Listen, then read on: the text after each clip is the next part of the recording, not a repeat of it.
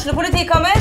Ine Jansen purk. Du purk? The motherfucking bitch. Alt jeg vil å finne ut hva som skjedde med mannen min. Jon Carew. Jeg sikta for noe? Iben Akeli. Det du. Ole So, Lars Berrum og Big Daddy Karsten. Hvem sin side du på egentlig? Annette Hoff, Tone Danielsen. Kommer du fra Afrika? Jørnis Josef. Nesten kløfta. Trond Espen Seim. Det er synd å si det, men det var feil mann som døde. Purk. Premiere tirsdag på TV2 Play. Dyrisk desember med podcasten Villmarksliv. Hvorfor sparker elg fotball? Og hvor ligger hoggormen om vinteren? Og hva grunnen til at bjørnebinna har seg med alle hannbjørnene i området? Svarene på dette og mye mer får du i podcasten Villmarkslivs julekalender Dyrisk desember, der du hører på podcast.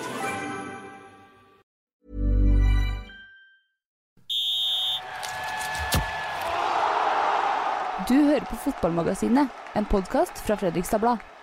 Hei, hei, og hjertelig velkommen til Fotballmagasinet podcast. Jeg hadde bestemt meg for at vi med gårsdagens resultat og prestasjon på Fredrikstad stadion, så måtte vi starte med en litt sånn lystig tone. Jeg så dere ble begge overrasket her. Erik Pedersen og Vidar Henriksen, vi sitter her nok en gang. Nok en gang vi skuffa, nok en gang har det blitt uavgjort. Det uavgjortlaget Fredrikstad som spiller i 2022.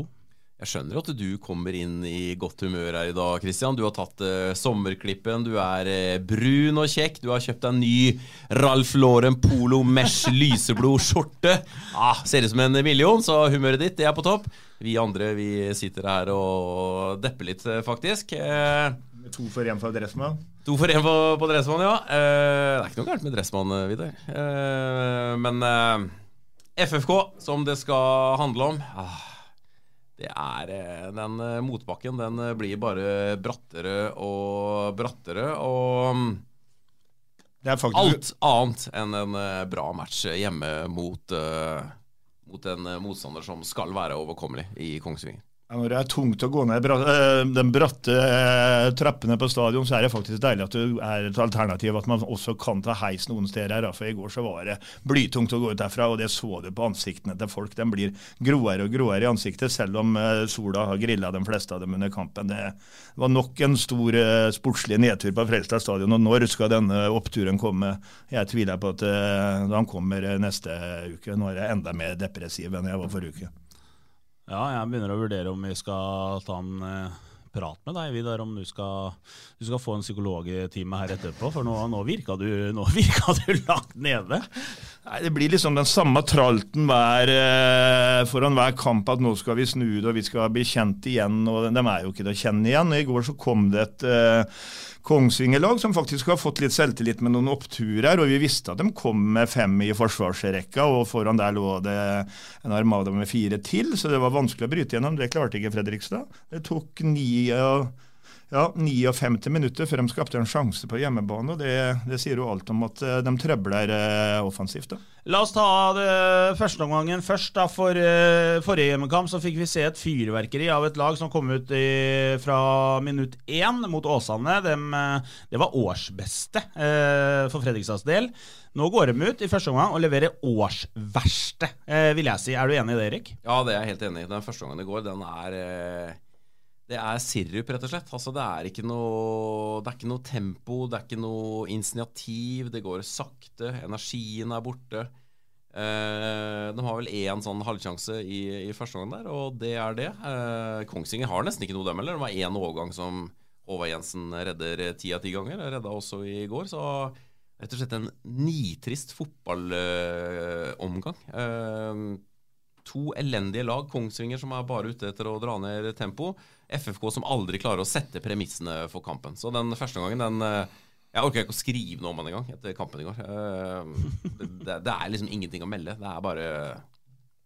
Ja, det var søvndysende. Vi skal gå ut og være oss selv, sier de til det kjedsommelige.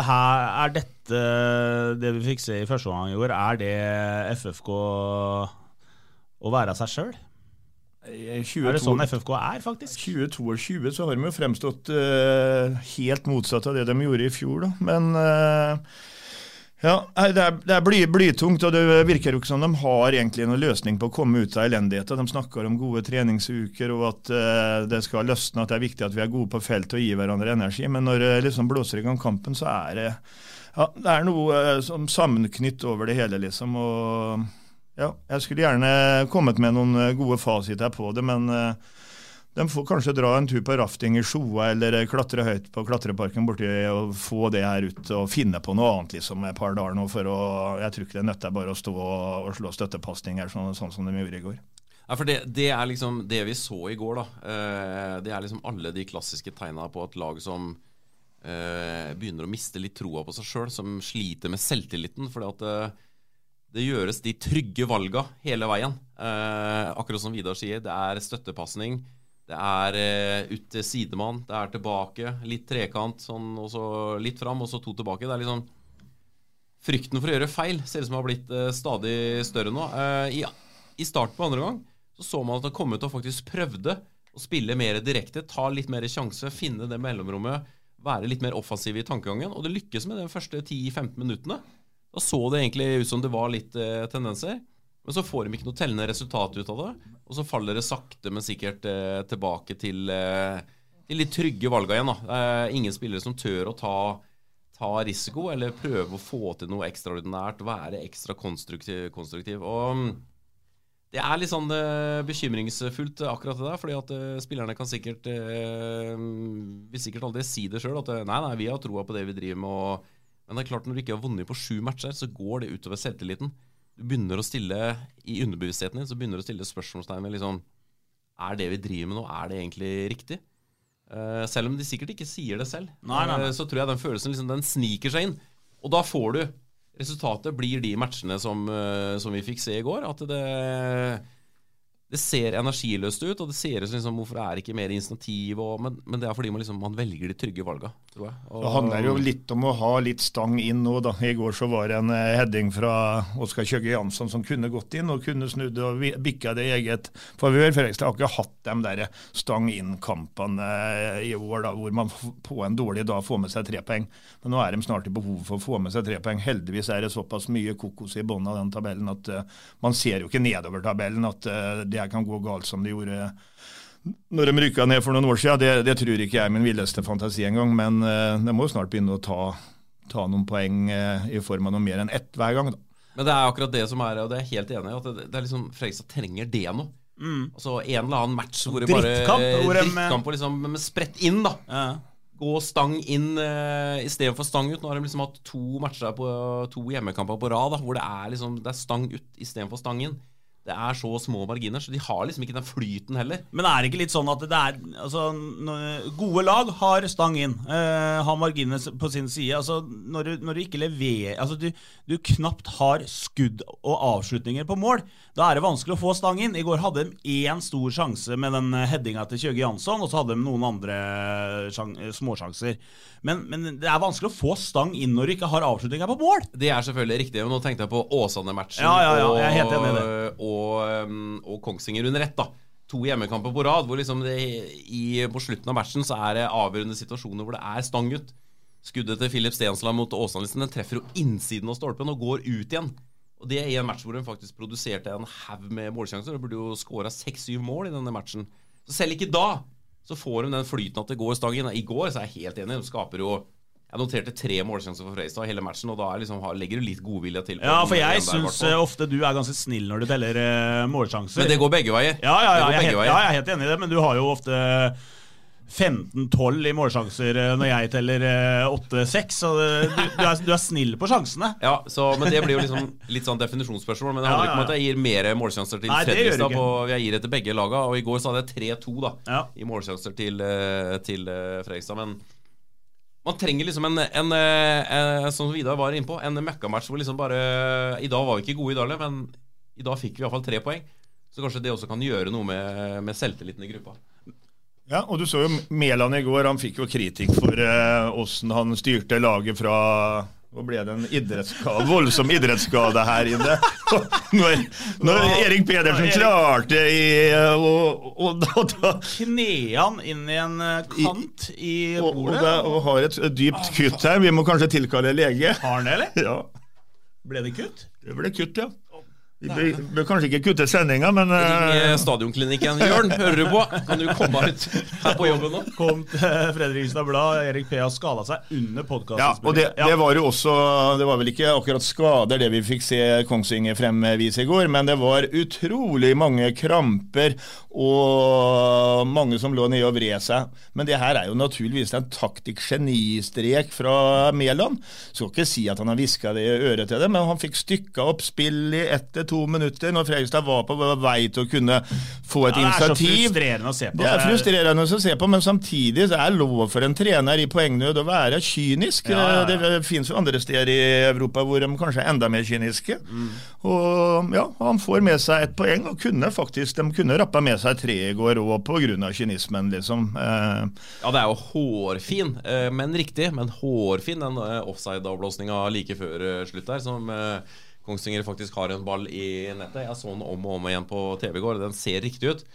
Snakk om en liten halvmeter da. Så hadde faktisk Kongsvinger tatt med seg alle 3 poengene. Når vi inne på det med drøying og det kyniske spillet der, så skulle jo også dommeren på et langt tidligere tidspunkt vært ute og gitt et gult kort der. Så det klart, når keeperen legger seg ned tidlig i annen omgang Med krampe? Da, det det drøyeste jeg har sett, faktisk. Det det drøyeste jeg har sett. Ja, det det sykeste jeg har sett. Men vi skal snakke mer om det etterpå, for vi har noen spørsmål rundt det. Så Men bare for å fullføre det, så Eirik Mæland tok jo det med et smil, og han var jo i veldig godt humør da han kom inn i presserommet igjen etter matchen, og han jo en likende fyr, så det var jo hyggelig å se en Han synes det var kjekt å være tilbake på Fredrikstad stadion, og det skjønner jeg. Han sa jo også at han synes det var litt spesielt å gå inn på stadiondøren igjen, og selv om han ikke var her mer enn 2 sesonger og slet veldig med en vond lyske, særlig i sesong 2, så rakk han jo å få et forhold til FFK her, så neida, de spilte på det de var gode på, gjorde FFK dårlig, all honnør til Kongsvinger for det, men fy faen, så provoserende det å se på i perioder. Ja, og det helt jævlig. Nå har du 2 banninger på rad, vi beklager det, så prøv å klippe det. Jeg prøvde å holde igjen, men du kjørte på. Ja. Men for å tre litt ut av programlederrollen her, vi bare 3, så skal jeg ha noen egne meninger jeg også. Eller, skal du være Joakim Simensen da, eller? Ja, jeg skal være meg og Joakim Simensen i en person. Men det som fremstår for meg at dette Fredrikstad-laget helt mangler ledere som tar tak når de sliter. Det gang på gang nå hvor de sliter etablerte angrep, står og triller, tråkker på ballen, spiller tilbake, støttepassinger har vi vært inne på. Hvor den lederen i den gruppa her? Hvem det som, en Jakob Lindstrøm som skuffer meg gang på gang nå. Jeg synes han direkte svak i første omgang i går. Så mye feilpassninger så jeg får helt krampe.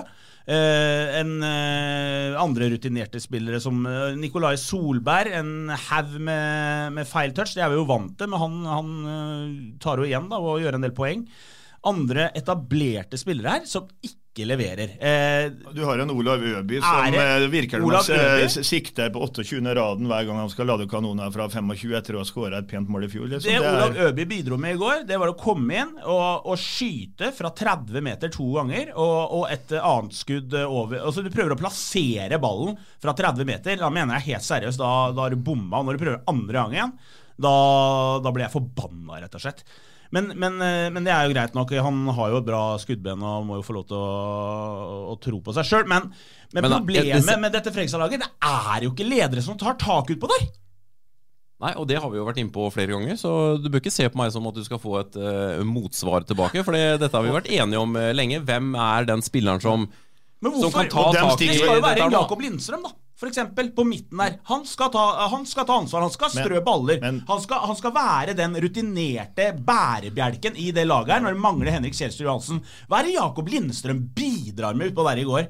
Han har så mye feilpassinger i første omgang. Og nå, vet du, Tommy Olsen, han har vært kritisk til Jakob Lindstrøm en haug med ganger. Nå begynner jeg å bli enig med han. For han leverer søren klype ikke det han skal gjøre, altså. Nei, og det vet nok selv også, men det typisk et lag i motgang. Da skal jo dem der som rakrygget stå frem som ledertyper, men det virker som det FFK-laget at det enklere å gjemme seg bort og bli en del av den grå massa, og det mange av nå som ikke tør å fremme brøstkassa. Det ikke noe Roy Keane-type ut på det, liksom.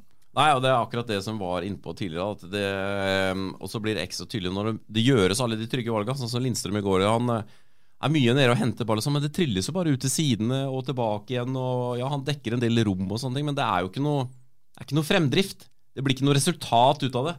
Det blir bare de kjedelige valgene hele veien, det blir ikke noe ut av det. For meg så det tydelig at dette laget her mangler Thomas Drage. Den midtbanen der mangler Thomas Drage. Thomas Drage, I går så var det jo ikke noe, så var det ikke veldig imponerende det han kom. Nei, men du ser at det noe med en gang han kommer igjen. Ja, han prøver å sende gjennom angriperne på løp, han prøver på de litt ekstraordinære passningene, og det så du oppe mot Sogndal også, det ble noe helt annet når Thomas Drage kom inn. Så han må ha 90 minutter mot Bryne, det vi helt enige om, ikke? For håpe han I grunnen til at han ikke kom inn tidligere I går jo fordi at kroppen ikke klar for det men nå det en hel uke da til neste match så vi får definitivt håpe at nå har jo du Saga Lindstrøm, han skal jo ikke til Jæren han var jo en av 2 spillere som pådro seg sitt 4. gule kort sammen med Nikolai Solberg så han får en lang ferie nå på 14 dager og komme seg I form ballen henne? Vi skal sparke! Spørsmål fra folket Det har også denne gangen. Jeg var litt sånn spent I går når jeg la ut posten om gidder folk nå å få stille de samme spørsmålene gang på gang. Den tråden blir jo, det litt sånn hyggelig, for den tråden jeg legger ut, den blir jo på en måte en sånn der, hva man kaller det, en tråd hvor man kan tømme seg litt også, så det ikke alltid det noen spørsmål inni de der kommentarene som kommer, den bare vil tømme seg, og så... det noen som har sånn copy-paste som kopierer det de skrev forrige gang, så vi får noen gjennomganger her. Ja, men det jo ikke så veldig rart det, når det blir uavgjort gang på gang, og kampbildet ofte det samme, så blir det ofte likt, men det har vært noen gode spørsmål også, det det veldig ofte. Vi begynner med... Her har jeg ikke fått med meg navnet, jeg har kopiert inn på mail, og jeg har vært på jobb tidlig på morgenen I dag, så jeg har glemt å få med navnet på en del av disse spørsmålene, men det går bra. Har panelet noen god forklaring på hvorfor FFK fremstår så blodfattig? Vi ukyndige synsere blir bare mer og mer paralysert. Vær så snill da, kom med noen årsaker. Og hva skal til for å komme ut av blindveien? Et meget godt spørsmål som vi har vært inne på. Vi har prøvd å finne svar på det, men det jo som vi sier da. Altså, hadde vi hatt alle svarene på dette, så hadde vi ikke jobbet kveld I går og dag. Nei, men vi kan jo altså, vi sier jo det som vi tror mye årsaken da. Altså, hvis man skal prøve å være litt nyansert også da som man jo må være innimellom så fotballen sånn at det sånn små marginer mot Åsane som var en bra fotballmatch I store perioder, I hvert fall den første halvtimen der og sånne ting, så liksom til slutt så det veldig små marginer som gjør at man ikke vinner. Det en bra bortekamp mot Stabæk, ser jo på resultatene Stabæk har ellers. Sogndal, helt OK bortematch det også. Sogndal etterpå feier jo Grorud av banen I går. Så det FFK gjorde der borte, det var helt greit. Og så kommer en sånn skikkelig nedtur på hjemmebane igjen. Og for FFKs del nå, så tror jeg det handler om det rett og slett selvtillit å bare få den der ene seieren. Jeg tror ikke det noen store radikale endringer som må gjøres. At man må legge om spillestil helt, at man må liksom begynne på nytt på noen som helst plan. Kanskje gruppa trenger å få inn noe friskt blod, noe som kan komme inn og tilføre den energien som... Og liksom troen da, humøret kanskje, for at det må jo, ja, de sier at det bra humør I gruppa, og det helt sikkert, men underbevisstheten der, den spiller mye inn, altså. Det mye psykologi I idretten, det mentale har veldig mye å si, og akkurat nå så det en gjeng som litt rådville, det jeg ganske sikker på, så begynner å bekymre seg for at liksom, I dag må vi vinne, og alle vet jo hva det gjør med en prestasjonsgruppe. Altså da klarer du ikke å tilegne de små marginene som gjør at du vinner, så nå de inne I en blindgate I det store og hele, så liksom spillerne for dårlig, treneren for dårlig? Det ikke sikkert at det svaret på alt. Se på den angrepsrekka til Freistad. Freistad skåret mange mål skåret med I fjor, 60 eller noe sånt.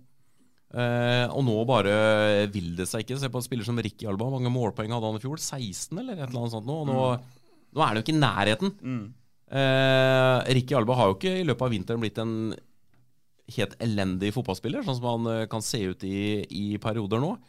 Men det Den ble satt tilbake etter den der smellen han fikk nede i Marbella da, fra å være i god kampform til å komme på etterskudd fra start, og det noe prega, og i går så trodde jeg han kunne bli en joker som innbytter da, etter å ha måttet hvile de første 5, og det skulle tent den ekstra. Du så han hadde litt rykk og napp sammen med Keke, men de prøvde når de kom inn, men det blir vanskelig mot et så stasjonært og kompakt forsvar med 9 mann liksom, som de skal bryte gjennom. Det evner ikke Fredrikstad. Men det jo litt sånn, det gjentok jeg mange ganger i fjor, og utover høsten så falt Ricky Albas prestasjoner ganske kraftig, og mot slutten av sesongen så du ser veldig på Ricky Alba når han ikke har selvtilliten til å utfordre. Han kommer i stor fart fremover, og så stopper opp når han skal utfordre bekken. Det synes jeg vi ser nå, altså Ricky Alba, jeg tror han veldig avhengig, kanskje mer enn andre, av å ha selvtillit. Ja, helt enig. Jeg helt enig.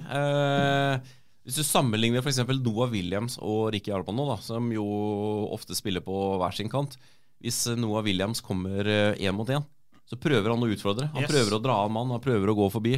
Ricky Alba velger i 10 av 10 tilfeller det trygge valget. Han stopper opp, og så prøver han å finne en passning bakover. Han har liksom ikke en selvtilliten til å utfordre 1 mot 1. Han jo sterk fysisk, kjempesterk. Han jo i et råskinn sånn sett, og han har også fart. Men hvis ikke du har tro på at jeg klarer å dra han bekken, så prøver du heller ikke. Og nå husker jeg ikke hva vi svarte på. Det handlet jo i utgangspunktet ikke om Ricky Alba, men hvorfor den fremstår så blodfattig. Det var hovedsaken. Det jo summen av mange ting. Enkelt og greit. Men oppfølgespørsmål da, fordi vi snakker oss litt ut av temaet her, så det bare bra, det sånn det skal være. Noah Williams blir igjen tatt av i går. Noah Williams fremstår han får ikke til i nærheten av alt han prøver på, men han en av få som faktisk, du nevner det, faktisk tør å utfordre på der. Hvorfor? Og det samme skjedde mot Sogndal. Bytter ut Noah Williams tidlig. Hvorfor gjør han det? Jeg prøvde å spørre han opp mot Sogndal her, og da kommer han med sånn her... Kunne vært hvem som helst, sa Bjørn da. Nei, jeg helt enig. Jeg vil ha Noah Williams på banen i samtlige minutter. Kanskje fordi vi har vært på 3 matcher på rad nå, så vi hadde jo en biltur tur Sogndal da. Vi rakk å diskutere litt da. Ja, gjorde det. Nei, Noah Williams fremstår så for meg som en av FFKs bedre nesten hele veien, og han i den grad det snakkes om X-faktor i dette laget, så jo han en av få som har litt det. Ja, han mangler fortsatt litt på avslutninger og på skudd, og så han litt lik Ismail på noen deler da, drar seg inn i banen og vil gjerne ta den avslutningen og sånn, men selv om de har gjort like mange målpoeng, så gjør Noah Williams poengene sine på en litt annen måte enn Ismail, for Ismail kunne ofte plante de skudda i lengste krysset fra 20-25 meter. Den avslutningen har ikke Noah Williams per nå, men ja, jeg også klør meg litt i huet hver gang han blir tatt av. Men det var jo nettopp på den tida her av året i fjor hvor Ismail kom til sin rett da, så vi får håpe at Williams også får det i form av de ekstra målpoengene, og at han bidrar for han flinkere til å skjære inn i banen og komme til avslutningen. Man skulle kanskje tørt å avslutte litt oftere da. Jeg helt enig i det. Nå vi alt for enige. Ja, vi skal snart bli uenige, for å si det sånn. Hvis ikke vi uenige i løpet av 5 minutter, så bare sier jeg et eller annet for å bli uenig med dere. For å få litt temperatur her. Husker Erik André Pedersen, vel Trond Halvorsen som har det spørsmålet her, om ikke jeg tar helt feil. Husker Erik Pedersen sa i en podcast for 2 eller 3 uker siden at hvis poengtapene fortsatte for FFK, så ville Bummens fremtid bli et tema i FB og podcasten. Nå det kun 2 kamper unna det scenario. Står Erik P. fortsatt for det? Ja, selvfølgelig vil Bummens rolle bli et tema utover her nå. Så må man også se litt på kampbildene, og det jo ikke sånn at FFK taper hver match da. De har jo ikke tapt på 4-5 kamper. Neida, eller hvis du ser bort fra cupen. Ja, bort fra cupen. Men nei, selvfølgelig, det jo et tema som tvinger seg fram etter hvert det, men hvis man skal diskutere det seriøst, så kan man ikke bare se på resultatene, for da må man også se på hvordan hele ståa i klubben. Da må man se på stemningen i troppen. Altså, hvis spillerne begynner å miste trua på treneren sin, hvis treneren i ferd med å tape garderoben og sånne ting, det da treneravsettelser virkelig blir et tema. Hvis gruppa fortsatt mener at Bjørn rett mann, at vi jobber med de riktige tingene, at dette kommer til å løsne på sikt og sånn, så så blir egentlig trenerrollen et meningsløst spørsmål, spør du meg, for da ikke det riktige valget. Og per i dag, ut fra våre kilder og de vi på en måte har løpende og ganske ordentlig kontakt med, så det ingenting som tyder med at det noe intern uro i Fredrikstad. Så akkurat nå så synes jeg ikke at det noe vits i å begynne å spekulere i eller stille spørsmål ved Bjørn og Klæbo. Jeg synes at det blir ofte litt glemt, men det et team her sånn som jobber ekstremt tett. Det ikke noe sånn at det kanskje tettere enn vanlig trenerteam. Det ikke noe sånn at Klæbo en kjegleflytter for Bjørn her. Tvert imot, de to som jeg har sagt tidligere, de to jobber veldig tett sammen. Så hvis Bjørn går, så i min bok, da også Klæbo ferdig. Men per i dag, så ikke det en problemstilling som det jobbes med i det hele tatt ute på stadion, og det heller ikke noe grunn til det per nå. Vidar Henriksen, du enig i at Bjørn sitter trygt og bør sitte trygt? Han bør jo ikke sitte trygt ut fra tabellplassering og en 10. plass, men han jo som alle andre trenere avhengig av resultater. Det her kan jo ikke fortsette.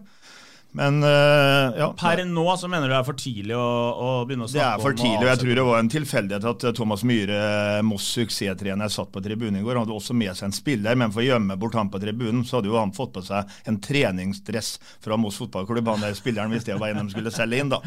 Så det var dårlig skjult at suksesstrener Myhre, han inne i sin første ordentlige sesong som hovedtrener, og gjør stor suksess bort i Moss, og har et navn og skapt noe i Moss, og dukker plutselig opp på Freistad stadion. Han vet ikke om han har mange gode venner her, og han hadde vel 3 kamper for FFK i sin tid. Det ble vel ikke mer, men han har jo i hvert fall en fortid fra rødbuksene da.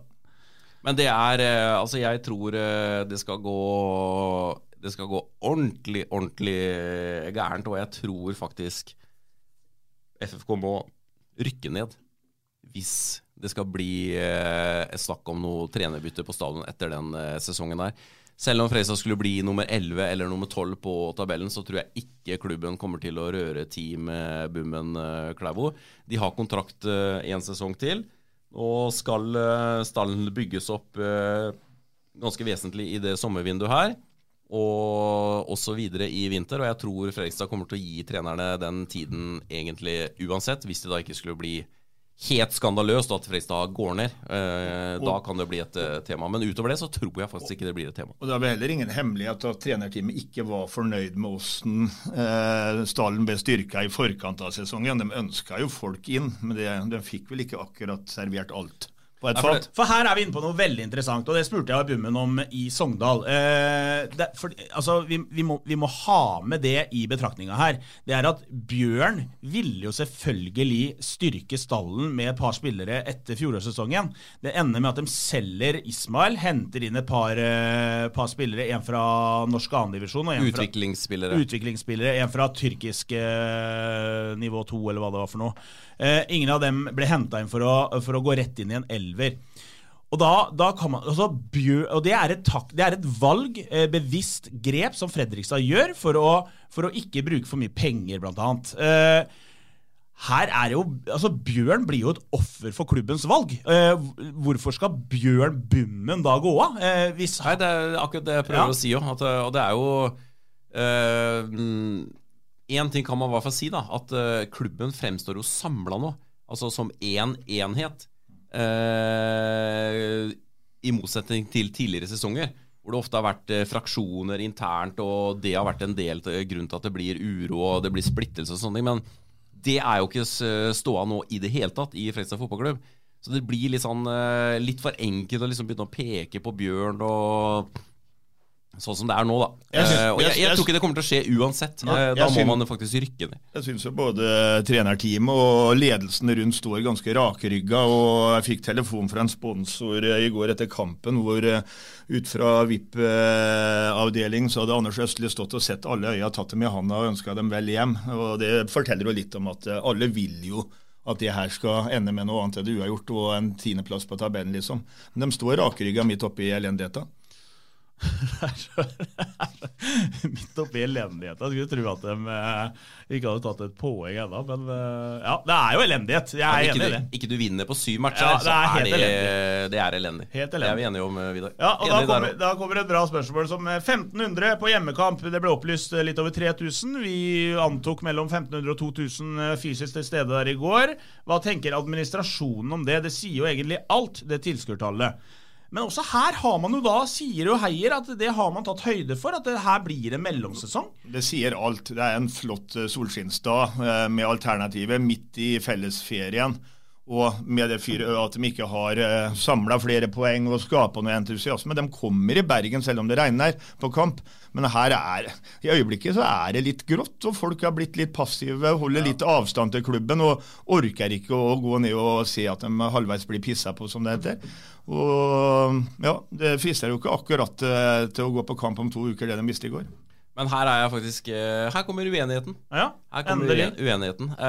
Fordi at om så Fredrikstad hadde vært serieleder og feia alt av banen, så hadde det ikke vært mer enn 4000 mennesker på en hjemmekamp midt i juli.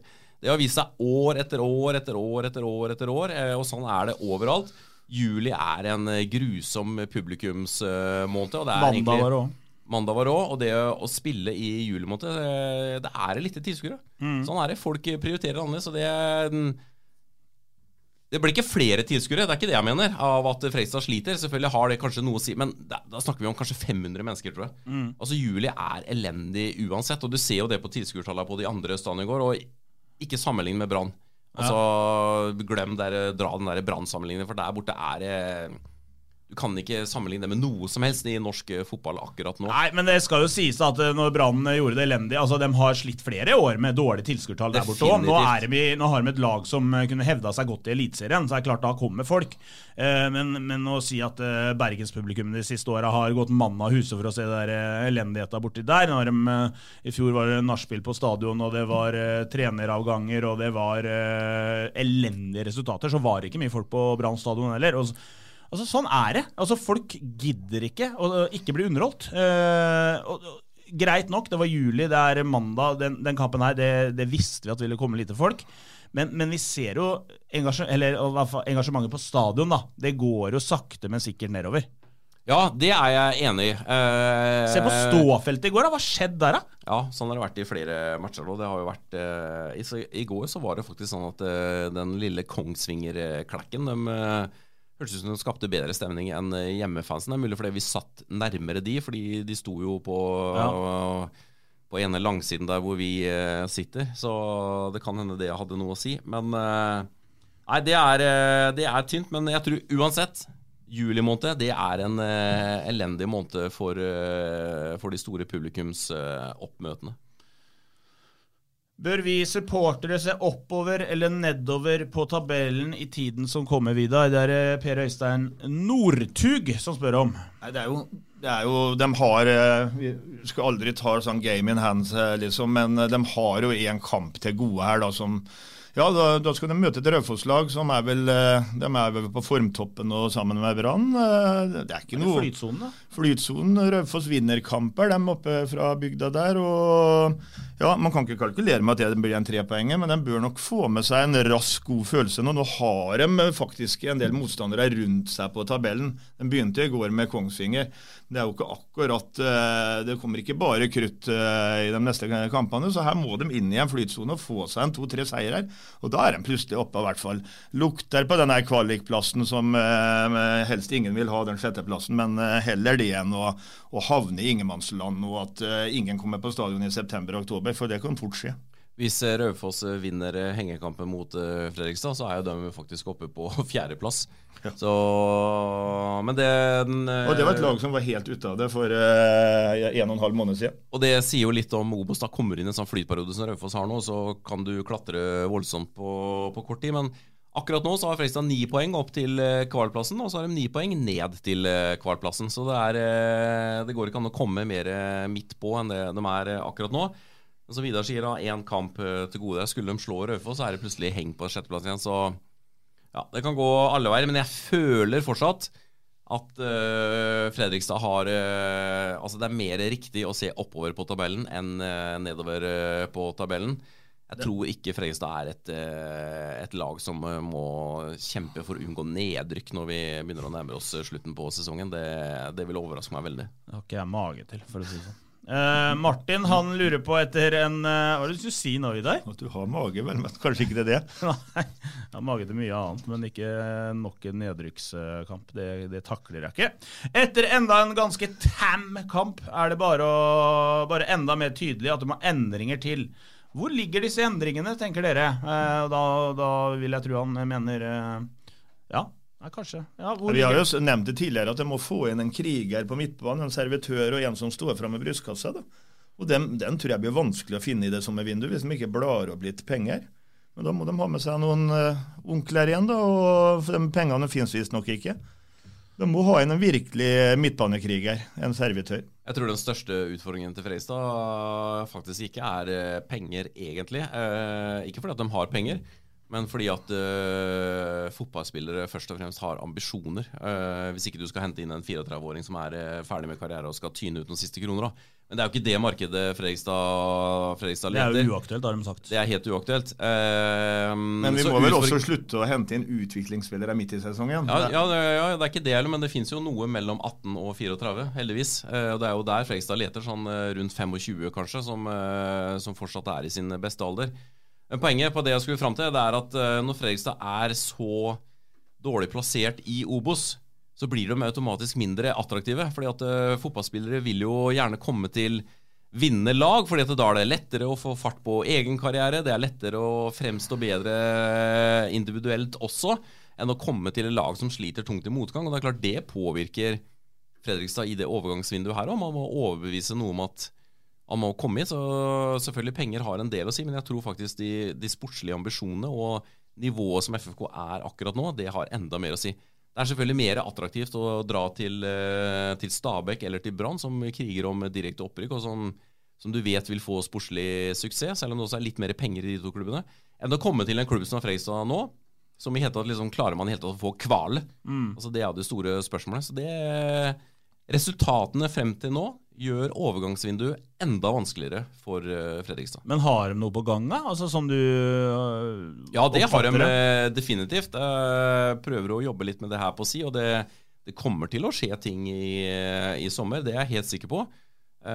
Vet klubben nå legger lista ganske høyt, ut fra nivået de på da. Altså, det kommer jo ikke en Premier League-spiller, som det ikke det jeg mener når jeg sier ganske høyt, men at man helt klare på at det klare forsterkninger de må ha inn. Man kan ikke ha inn spillere nå som konkurrerer om plassen til Lindstrøm, som konkurrerer om plassen til Solberg. Det skal være noe som så mye bedre, at de går rett inn, ikke som jevne med de har fra før. Det der Fredrikstad har lagt lista, så får vi se hvor de lander. Vi har kommet et stykke på vei fra da bare å hente en spiller fra Balløya i England, så var det klasse. Husker jo Fredrikstad etter Scott Middelmasse blant annet. Han var god, han kom fra England. Ja, han ble god i Moss senere da. Han fikk seg, og så gikk han vel videre til Macclesfield, tror jeg, så han fikk seg en karriere etterpå, denne Scott Middelmasse da, men han var middelmådig når han var her da. Hvem var det siste engelskmann Fredrikstad hentet? Var det James Keane, eller har det vært noen Det har ikke vært noen siden av det. De hadde jo en en periode der i 2007, var han fra Irland, han spilte blant annet Hammarby-kampen der, eller rundt den tida der. Ja, men Keane var vel etter det? Ja, Keane var etter det, ja. Så det var ikke Roy Keane. Det var ikke Roy. Men Keane, han fikk seg jo han var jo i Djurgården og ble stjerne i Sverige. Ja, han ble stjerne i Sverige. Det var power forward. Ja, han var kanskje hatt noe sånt nå. Det noen som vet hvor Keane om dagen? Kanskje Ring Keane, heier! Jeg vet du hører på selv om du nekter. Ring Keane! Ja, apropos det. Altså, gutta ute på Fredrikstad, de later som de ikke hører på podcasten. De kan veldig mye om det vi snakker om. Så det liksom, har de en sånn der samtale utpå der. Ja, nå har de snakket om det i podcasten, så nå vet dere det. Ikke hør på den. Tror de hører, eller tror de ikke hører? Skal jeg være helt ærlig, så tror jeg faktisk ikke de hører akkurat nå. Det tror jeg faktisk ikke. De orker ikke. Hvis, bare for å ta en sammenligning da, hvis vi hadde gjort en elendig jobb her i podcasten, nå skjer jo ikke akkurat det da, men hvis vi hadde gjort det, så hadde jeg jo ikke orket å sitte i høre på all den slakta 24-7. Du blir jo ikke bedre av det. Nei. Så jeg håper i hvert fall at Fredrikstad-spillerne... Ja, de bør ikke bruke oss som psykologer i hvert fall. At de har et annet fokus enn å høre på podcasten. Selv om dette jo veldig god underholdning. Ja. Det er klasseunderholdning. Det er synd, eller synd. Altså, vi burde vært enda større enn det vi er. Hvor var det vi nå? På slanketoppen, eller? Nei, vi mellom Mor og barn-podcasten og kokkepodcasten til en eller annen. Ikke blir det nedrykk, og mest sannsynlig ikke kvalik eller opprykk. Begynner å gi lokale unggutter sjansen fremfor marginalt bedre importer. De har jo gitt unggutter sjanser. Du har Tage Johansen som har vært en del inne, du har Oskar Kjøge som leverer også. Philip Stensson har fått debut sin. Vi så jo mot Åsane, så hadde vi vel 5 spillere under eller rundt 20 år på banen i annen omgang. Så jeg ser flere liksom skriver det at det her må gi unggutta sjansen og hente inn dårlige svensker. Men Fredrik, det jo ikke det som problemet til Fredrikstad. De gir jo unggutter sjanser. Ja, definitivt. Det jeg ikke enig i helt tatt, så jeg vet ikke om man kanskje mener i stedet for Okeke, som ikke en lokal spiller. Men nei, det ikke der utfordringen til Fredrikstad ligger nå, og det litt for tidlig å avskrive hele sesongen og begynne å bruke juniorlag også, så det uenig. Men for et oppfølgespørsmål fra undertegnede da. Okeke, jeg synes han blir bedre og bedre for uke for uke. Jeg synes det virker som han har noe på... Du rister på huet, du synes ikke han noe god? Nei, altså, da har du aldri sett fotball før, hvis du mener det. Nei, det jeg helt uenig i. Hvis du så han i begynnelsen, hvor svak han var da, og du ser du nå, så det jo helt noe annet. Jeg synes han begynner så smått å komme seg. Nå røper du selv hvor lite du kan om fotball, faktisk. Nei, faen meg, det helt bullshit. Men det vel en spiller som faktisk noe uforløst over, som kommer fra mange... Vidar, ikke svar seriøst. Jeg prøver bare å fyre opp Bolstad. Vi skulle være uenige her. Jeg helt enig selvfølgelig. Men så sånn han tente med en gang. Nå ble det endelig litt... Nå hadde jeg tenkt over. Fikk du tilbake farven i ansiktet? Ja, nå satt han seg opp i stolen, og nå var det klart å gå til hogget her. Altså, du virket litt seriøs også, så jeg var helt sjokkert over at... Jeg er helt enig. Så det i går også. Han prøver å få tilbake touchen. I starten så var det jo sånn som han spilte med tresko, men nå strykjern, kall det hva du vil. Men det litt mer lovende tendenser fra han, og jeg helt enig. Ser vi han i en elver borte mot Bryne? Ja, det kan fort skje med Nikolai Solberg ute med karantene også, så han selvfølgelig enda mer aktuell for en startelver. Hvilken kamp var verst å se i går, Vidar? Norge-England, eller kjedelig mot kjedelig? Jeg kom jo hjem på stillingen 2-0 til England da, hvor de visst nok ikke hadde spilt seg helt bort da, men det var vel en ABC i å gjøre alle feil, og jeg må innrømme den sagingen til Kristoffer Skøv i pausa, hvor han sammenlignet med innebandylandslagets verste tap og hockeylandslaget mot Sverige, at det her var jævlig å se på, og at han Martin Sjøgren, han svenske korven, ikke klarer å få bytta ut noen av dem i forsvaret etter dem der. Ja, det var tabber og støttepasninger og feilpasninger og møk inn i feltet der. Hun der datteren av håndballtreneren, hun burde jo vært sendt med første tog bort til Gatwick fra Brighton, det korteste flyplassen, sendt hjem liksom. De var hjelpeløse hele gjengen. Huggerne høns. Ja, det Jeg kjørte jo Vidar hjem etter matchen i går når vi var ferdige å jobbe på stadion, og slipper av han der ute, og så nå skal vi ut og se på litt fotball, og så når jeg kommer hjem da, tar man litt mat og slår på, så det 6-0. Det effektivt. Ja, det det sykeste jeg har sett. Det den første omgangen der i år. Det sykeste jo, altså, helt seriøst, Martin Sjøgren må jo ha en eller annen prolisenskurs, altså han må jo være en topptrena fyr, altså toppkursa fyr da. Og det å sitte i den første omgangen der og ikke foreta seg noen endringer. Han satt på benken hele første omgang og ser at spillerne hans blir maltraktert ute på det grønne gresset i Brighton der. Selv om det en svenske, så synes jeg jo synd på han da. Jeg synes ikke synd på han, jeg synes synd på de spillerne. Altså den treneren der, han burde tatt sin hatt og gått i pausa. Hadde jeg vært Lise Klave, så hadde jeg gått ned på benken her, så hadde jeg sagt at du ferdig. Du har ingenting på den benken her å gjøre, og det ikke første gang han viser seg som en elendig landslagssjef. Nesten som trenerne ute i Gressvik, de sitter ikke trygt også.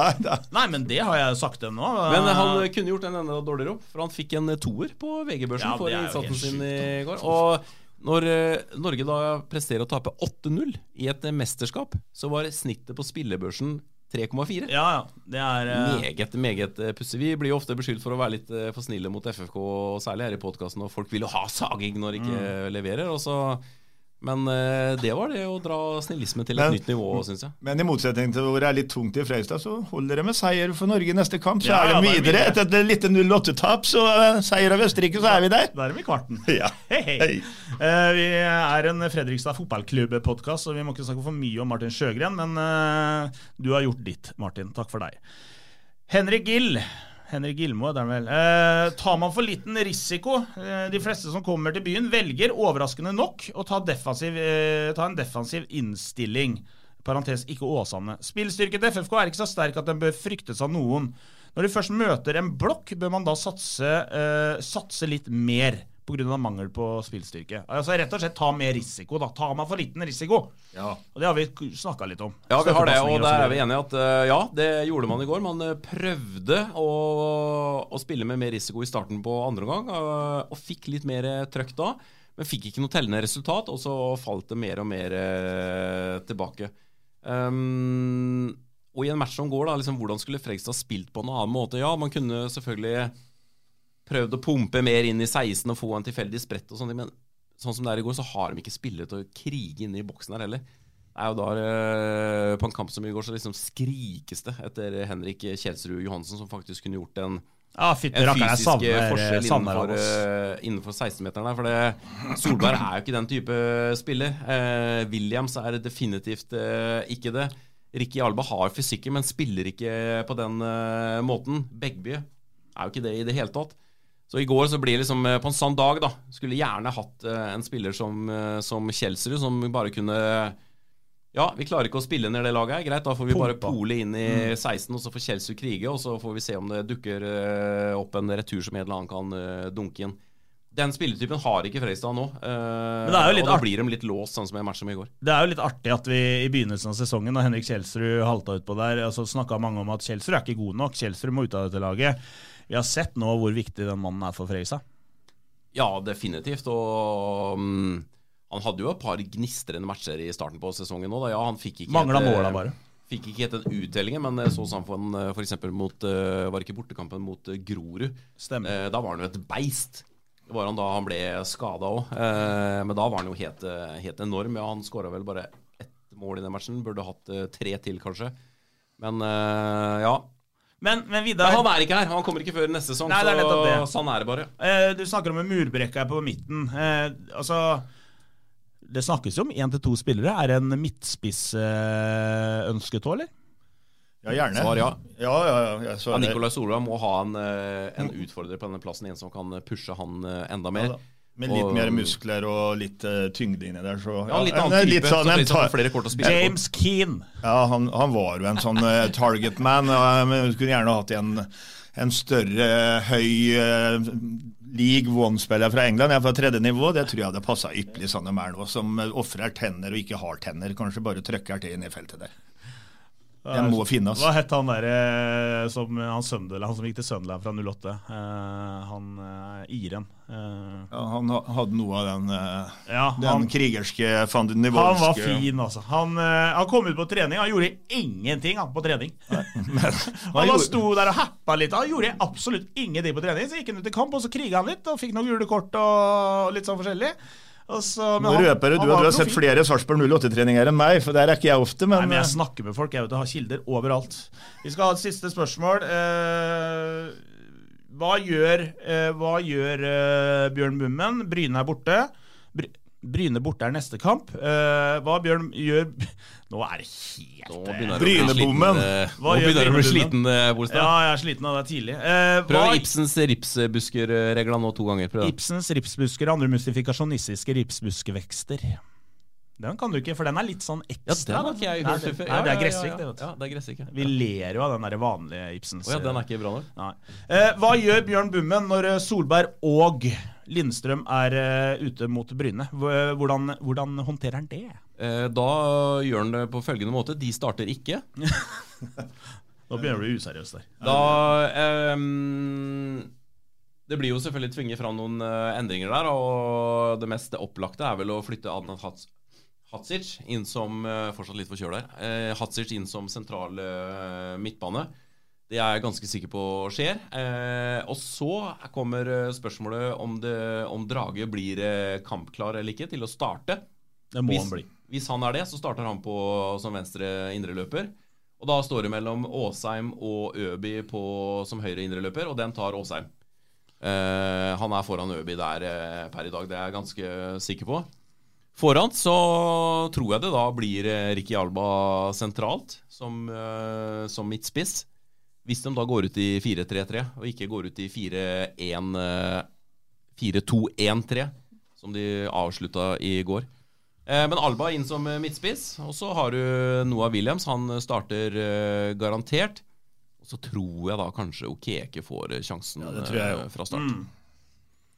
Det veldig bra det. Da har vi vært gjennom de spørsmålene jeg klarte å få ned på papiret i hvert fall. Ja, Bryne borte, og så kommer det Grorud hjemme, og så det Raufoss hjemme etter det, så det jo fullt mulig å hente. Og så det Start borte etter det. Ja. Nå det vel en pause av podcasten, så når vi kommer tilbake så vi på kvalplass da. Ja, det hadde jo vært nydelig. Da avlyser vi podcasten for resten av sesongen faktisk, hvis det det som skal til. Men altså, det jo ikke noe sånn at de møter jo ikke Champions League-kvalitet de neste 3 kampene. Jæren alltid et helsike. Men Fredrikstad har jo faktisk ålreit statistikk. Der har de ikke 2 seire på rad der borte, hvis ikke jeg tar feil. Tim Nilsen skåret jo borti der 1-0, en heldig seier, og så vant de vel i fjor også. Eller? Jeg husker ikke helt hvordan det gikk i fjor. Det var vanskelig.